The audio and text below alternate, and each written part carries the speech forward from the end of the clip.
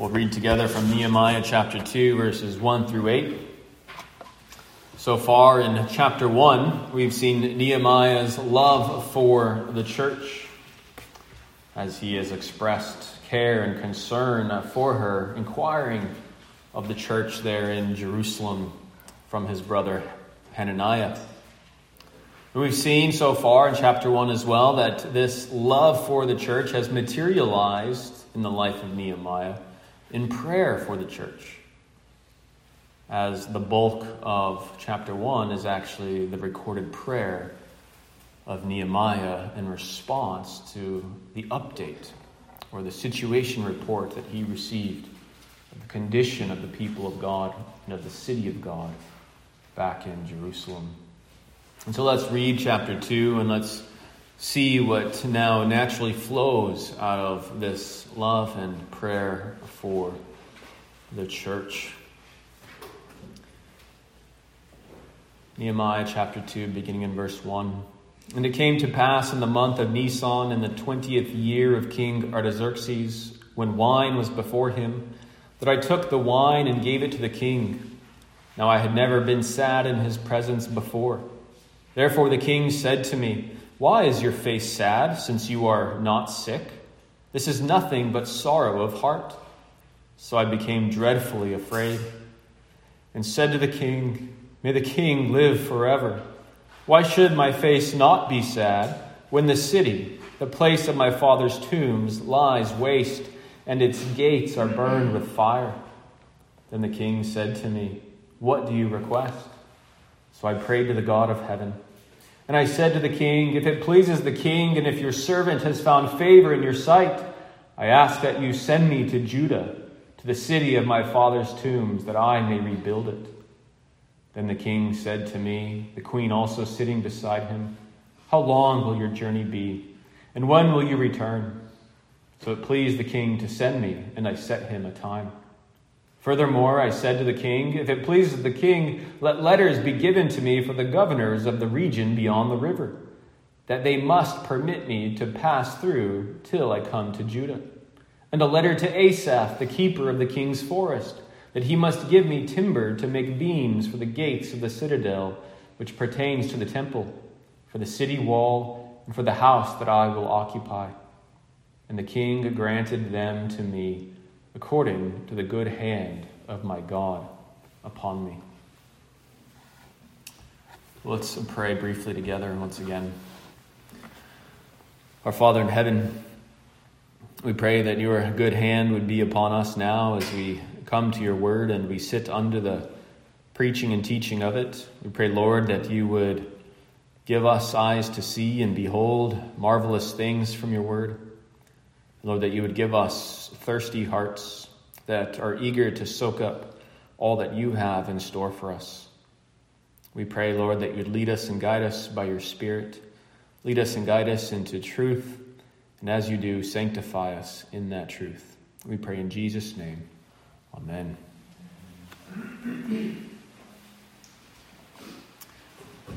I remember as a child, one of my favorite games was Duck, Duck, Goose. Imagine that many of you have played that game as well. I don't know if there's a different Canadian version. Maybe you pick different animals. Maybe something with bear, moose. I'm not quite sure. But at least when I was a child, the game was Duck, Duck, Goose. And we loved playing the game because you could walk around in a circle as many times as you wanted, touching people on the heads, calling them ducks. And then when you were ready to run, you could call out the goose. It was a fun and oftentimes high-intensity game. But can you imagine playing that game without the goose? Imagine just playing Duck, Duck. It would be the most stupid game ever. You just walk around, touch people on the heads, and call them ducks. The game would almost, in fact, it would be entirely pointless. Well, that's what it's like being a Christian who prays and prays and only ever prays. In fact, praying and praying without doing is like playing duck, duck, goose without the goose. Now, as I say that, I also want to make some very important qualifications. For some, prayer is all they can do. In fact, there are some who are likely lying in their hospital beds even now, knocking on death's doorstep, all physical strength gone, no movement of their bodies whatsoever. Maybe their minds even have grown dull or have succumbed to Alzheimer's, and all they can do is pray, even simple 3-word prayers. I'm not talking about these kinds of exceptional cases. I'm talking about the general rule of faith and of life for the people of God. I'm talking about for those of us who are able-bodied with some measure of health and strength and physical resources, with some measure of mental functioning power. Is prayer all that we can do to serve the church? Now, once again, I want to make an all-important qualification here. When I say, is prayer all we can do to serve the church, I don't mean to belittle or disparage prayer at all, or even knock it down on the list of importance. In fact, we've seen already from the book of Nehemiah that prayer has been of first importance to this man of God and servant of God. Nor am I seeking to put prayer at odds with anything else, as if prayer should be or could be replaced by something else or something better. But what I mean to ask is prayer the only duty that we are called to as Christians to live faithfully before God? As those who have an interest in Christ and in his church and the well-being of the church, is prayer our only privileged responsibility? I want us to look at our text today and see how we can answer this question from the life of Nehemiah. And as we do, let's refresh our memories a little bit by beginning there in verse 11 of chapter 1. It's here that we have the end of Nehemiah's recorded prayer of that first chapter. And what we see in this last part of his prayer is something we didn't cover last time. And that is Nehemiah requesting mercy for a very first practical step that he is about to take in his official role and position as cupbearer to the king. In other words, Nehemiah is requesting mercy from God to be equipped in order to be instrumental and effective in the change for which he has just prayed. And so Nehemiah, we see there, is requesting mercy. And we see, of course, as the last phrase of chapter 1 mentions, that he was the king's cupbearer. And this brings us up to speed then as we move into chapter 2, and we see that it's now come to pass in the month of Nisan, the 20th year of King Artaxerxes, when wine was before him.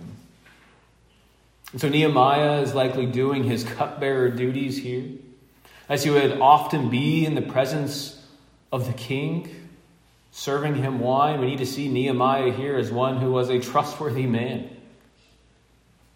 That his integrity, that his diligence as a man of God has given him occasion to arise to this respectable and highly trusted position in the Persian kingdom.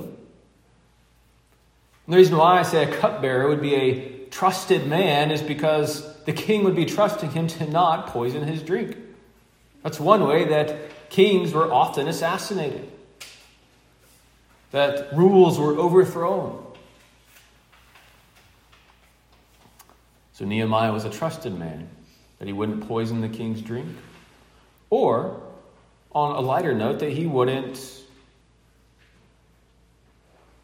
put out the king's dirty laundry, or when the king became merry with wine and his lips became loose, the cupbearer wouldn't go about sharing the king's confidential business, or go about speaking maliciously of the more vulnerable, less guarded side of the king that the cupbearer would be privy to observe. And so that's Nehemiah's role. That's something of his character. He's a highly trusted Jewish man in the official royal court of the Persian king. And he holds this position to serve King Artaxerxes. King Artaxerxes, the very name Artaxerxes, means very powerful. And indeed, this king was very powerful. By earthly standards, he was king over a large swath of the known world. To look at a map today, it would be essentially Iran all the way west to the Mediterranean Sea.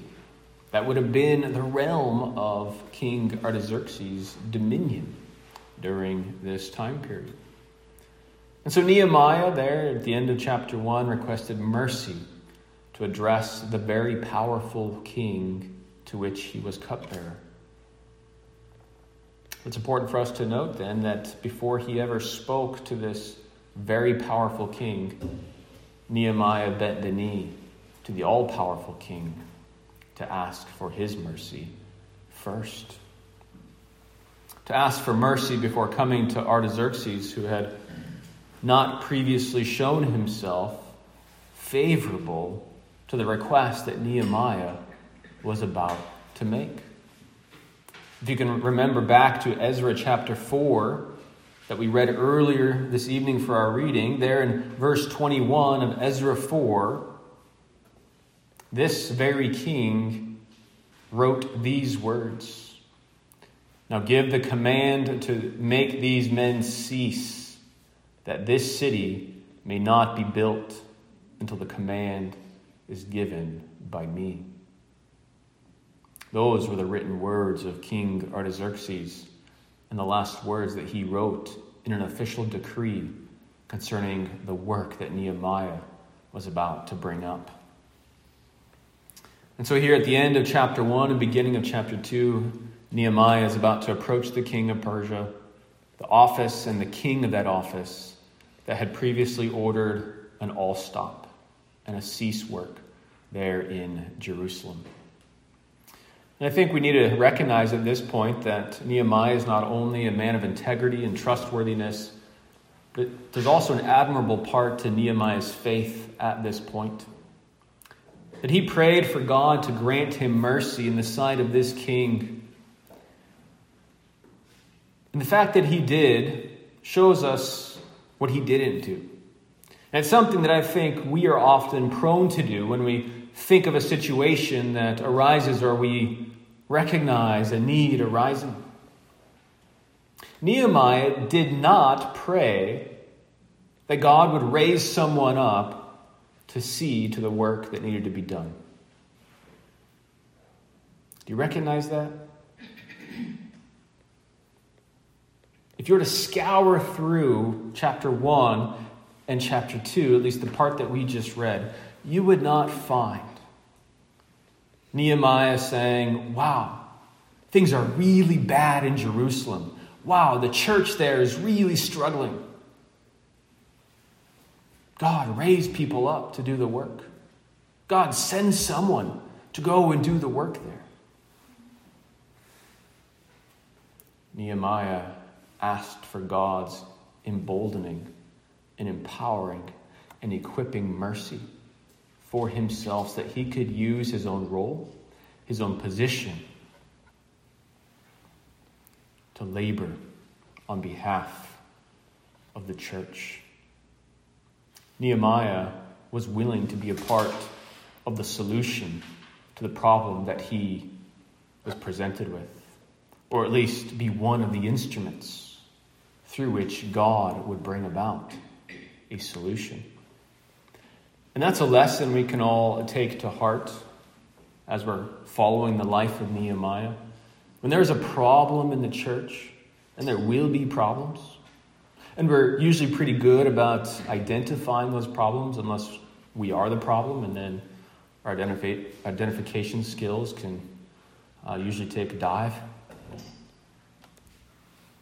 But how good are we? Are we as good at identifying our own roles and positions, our own responsibilities, as much as we are at identifying the problems around us? Are we just as good at identifying our own giftings or the ways in which God may be wanting to stretch us and develop us in our positions that He's placed us in, so that we can be a part of the solution? Well, this was Nehemiah's disposition, that he wanted to be a person that the Lord would use, and so he requested mercy to be used by the Lord in his precise position. Nehemiah didn't become a distant critic of the church. Oh, why don't they just do this? Why don't they just do that? How could they? What's wrong with them? He was willing to roll up his sleeves and say, God, put me to work. Don't let me suffer from the bystander effect, where I just watch problems and think that other people will take care of them. Lord, help me, grace me, embolden me to be a part of the solution. That's the kind of man that's emerging in this text. And we see this continues the trajectory there in chapter 2. We see that although Nehemiah has prayed there in chapter 1, he's still saddened by the estate of Jerusalem there in chapter 2. So much so that the king notices the sadness of his face. Nehemiah was wearing his affections for the church on his sleeve, so to speak. And what we need to remember about Persian custom from our time spent in the book of Esther, which was under the reign of Xerxes, or Ahasuerus, another Persian king, is that it wasn't proper to be saddened in the presence of the king. It wasn't proper to wear a gloomy face in the presence of a Persian king. In fact, the Persians thought it was impossible to be in the presence of the king and not be brimming with joy, and not be radiant with happiness. In fact, that's part of the reason we recall of why Esther sent Mordecai clothing, so he could take off his sackcloth, that clothing or costume of sorrow, and put on clothes that would make him appear more joyful and happy. Well, we see that Nehemiah is in the presence of this Persian king, and he's not wearing a plastic smile, he's not wearing a happy facade, but he is showing forth his deep concern and care for the church, even as he's serving wine to the king, who is likely becoming merry by this point. We see that the king of Persia not only notices Nehemiah's sadness, but then he begins to inquire as to the source of his cupbearer's sadness. And at this inquiry, we see dread come over Nehemiah. And this is for good reason. This wasn't merely a breach in protocol in terms of him being sad instead of happy in the presence of the king.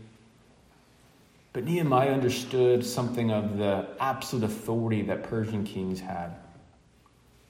So we do well to remember as well from the book of Esther that she even told Mordecai, as he told her to go before the king and make requests before him, she knew that she was doing so at the risk of her own life.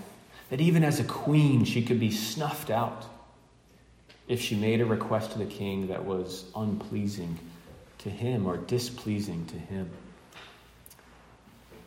And so Nehemiah is filled with dread as he's not only now sad in the presence of the Persian king, but he's about to make a request to the king who had not been sympathetic in times past to the work and the rebuilding of Jerusalem. If a queen could be snuffed out immediately, then certainly a cupbearer wouldn't fare any better. But this is the moment for which Nehemiah prayed. He prayed for this precise encounter, as we saw in verse 11 of chapter 1. And in the wake of the prayer, we see that the mighty king Artaxerxes overlooks Nehemiah's breach of protocol and actually shows genuine interest in his sorrow. And so Nehemiah, there in verse 3, speaks to the king. Nehemiah lives in faith in light of his prayer for mercy as he doesn't hold back from speaking his heart to the king of Persia. Now, he certainly wasn't without fear as dread overcame him. But here, as it always does, we see that faith beats fear. He believed that the merciful God would actually grant him the mercy for which he prayed. Nehemiah, we see here, does not hold back from speaking to the king the very thing that's on his heart, because Nehemiah had prayed for this precise moment. Nehemiah understood something here that I know we often forget when we pray. That prayers to the Heavenly Father from his children are not empty words that fall on deaf ears or fall into powerless hands. But prayers that we send up as the children of God come to a God who can even direct kings' hearts like a watercourse, as Proverbs tells us. Prayer to the Heavenly Father is prayer to one who commands all things for the good of his children and who delights to give his children good things when they ask. Of course, Jesus taught this very same thing in the Sermon on the Mount. And so Nehemiah had asked the Lord, God of heaven, for mercy, and he lived as one who knew the reality of the God who hears, that God loves to give good things to those who ask him. And so Nehemiah, overcoming fear with faith, speaks to the inquiry of the king. And we see that he doesn't forget his place as he speaks to the king's inquiry. He doesn't jettison that Persian formality as he starts off his response, may the king live forever. Nehemiah maintains his decency and his respectful posture towards the king, even during this time of sorrow. His sadness doesn't make him bitter or devoid of manners. But after the proper address, we need to see here that Nehemiah doesn't hold back from explaining the sadness of his face. How could he not be sad when his fatherland lay in ruins?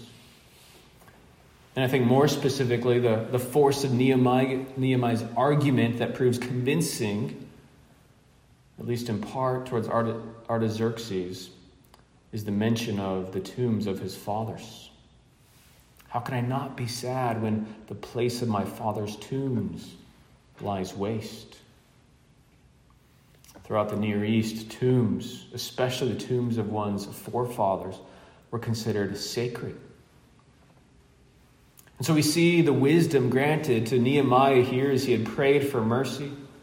This mercy begins to manifest itself in the wisdom and the tact that Nehemiah possesses in formulating this response to King Artaxerxes. He appeals to the universally important tombs of the fathers, something that the king even could relate to and identify with in a deep and personal way. So we see the innocency and the wisdom and the respect and the prudence wrapped together in this prayerful answer as it begins to unfold before King Artaxerxes. But then the king makes another inquiry there in verse 4. And the king said to me, "What do you request?" This time it's what Nehemiah might request on account of the situation and the corresponding sadness that he possesses. And then it happens so quickly and so succinctly that you might have missed it when we read it the first time. But after the king's request, we see that Nehemiah prays once again. So I prayed to the God of heaven. Before Nehemiah answers the king once again, he prays on the spot, in the moment, almost as if it were as natural as breathing, as one might breathe between sentences. Nehemiah is praying before his next sentence out of his mouth.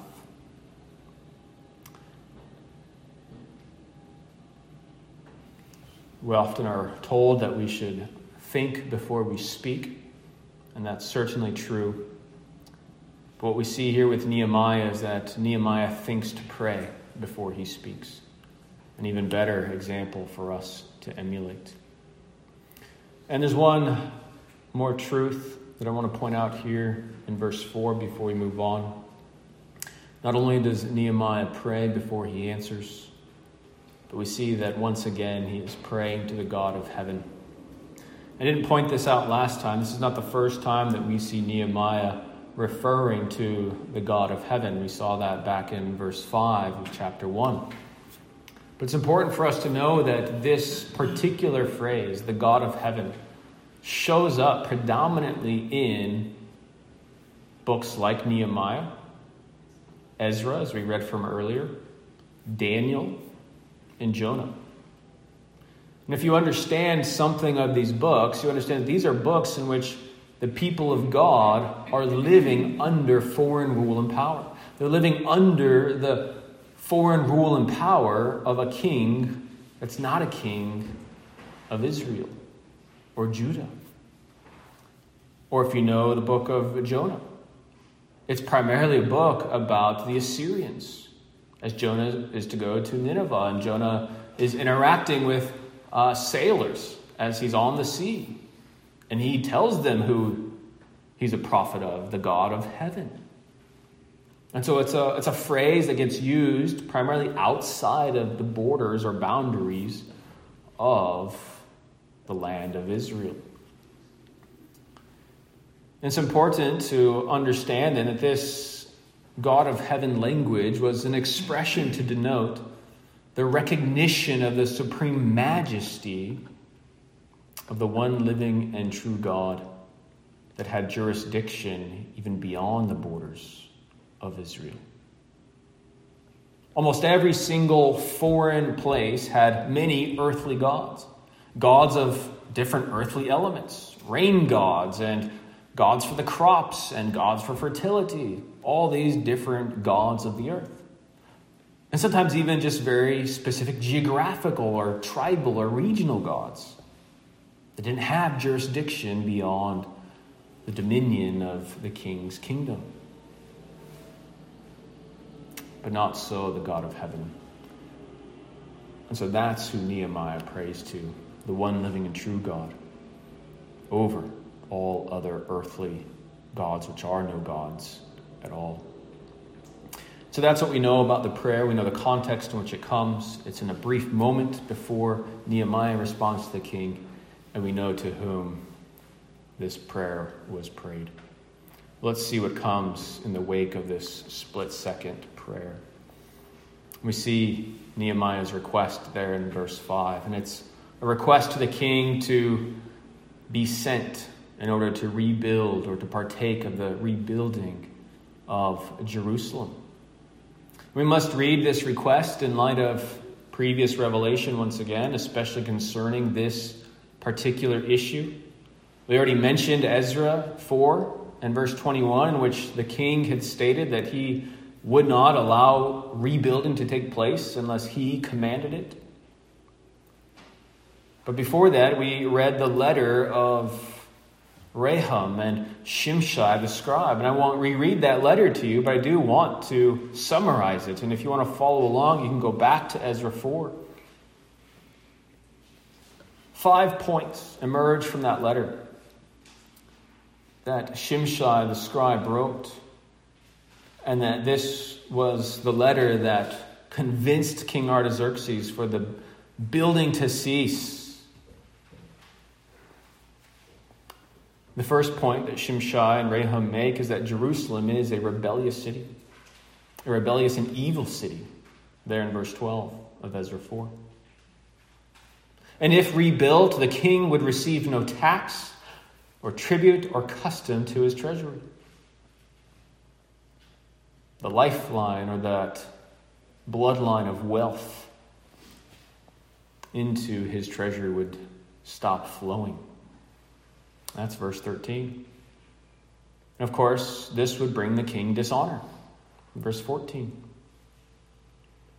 And rebuilding the rebellious city would be resurrecting a city that has done much harm to other nations. This city wasn't safe. And fifthly, the rebuilding of the city would mean the king would be relinquishing his dominion beyond the Jordan River. When you put all this together, there is no earthly reason why the king would grant this request to Nehemiah. What's in it for him? He's shrinking his kingdom. He's shrinking his bank account. He's essentially funding a potential threat on the horizon. Nothing according to his understanding, especially given the breakdown of that letter that informed his understanding. Nothing in his understanding would have contributed to him granting Nehemiah permission to go and be sent to the city of his father's tombs and to begin the rebuilding. We don't see this request from Nehemiah as merely a reversal of a decree, as if that wasn't big enough. But he's requesting an entire ideological shift. And a shift that would bring no foreseen benefit whatsoever to the Persian king or his kingdom.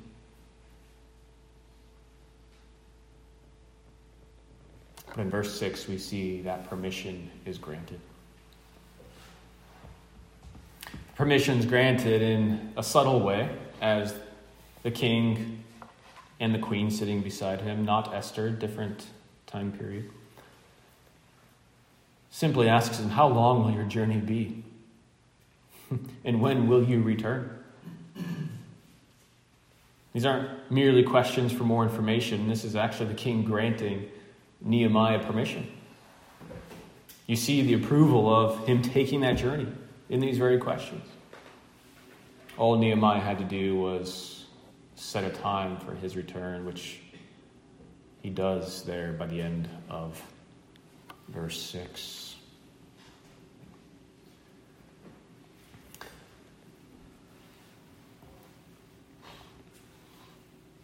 We see Nehemiah summarizing this event here, that it pleased the king to send him, or that it was good to the king to send him. And as we move into verses 7 and 8, we see the same theme of goodness continue to unfold. Not only had Nehemiah's request seemed good to the king there in verse 6, Nehemiah takes the opportunity now to appeal to the king once again with a follow-up request, if it pleases or if it is good to the king. And that request is twofold in verses 7 and 8. The first request is for safety. The second request is for supplies. The request for safety in verse 7 there is safe passage to Judah through the means of official orders or letters from the king, government documents, so that Nehemiah can make the trek safely, as he would have to travel 1,400 kilometers to Jerusalem from Susa. And the request in verse 8 is for supplies, once again requiring documentation or a letter, this time to be given to the right individual in the right place for the right things needed for the city of God to be rebuilt. And as swiftly as these two requests are made, the requests are once again granted by the king of Persia. As Nehemiah makes certain it seemed good to the king to give him what he requested. And the wonderful thing here is that Nehemiah doesn't leave us guessing as to why the king responded so quickly and so generously and so decisively to grant Nehemiah the letters he needed and the supplies and the safety that he required. Nehemiah testifies to the reason why there in verse 8. And the king granted them to me according to the good hand of my God upon me. It was only good in the sight of the king to give Nehemiah these things, not because it personally benefited the king in any way, shape, or form, at least in any foreseeable way for him.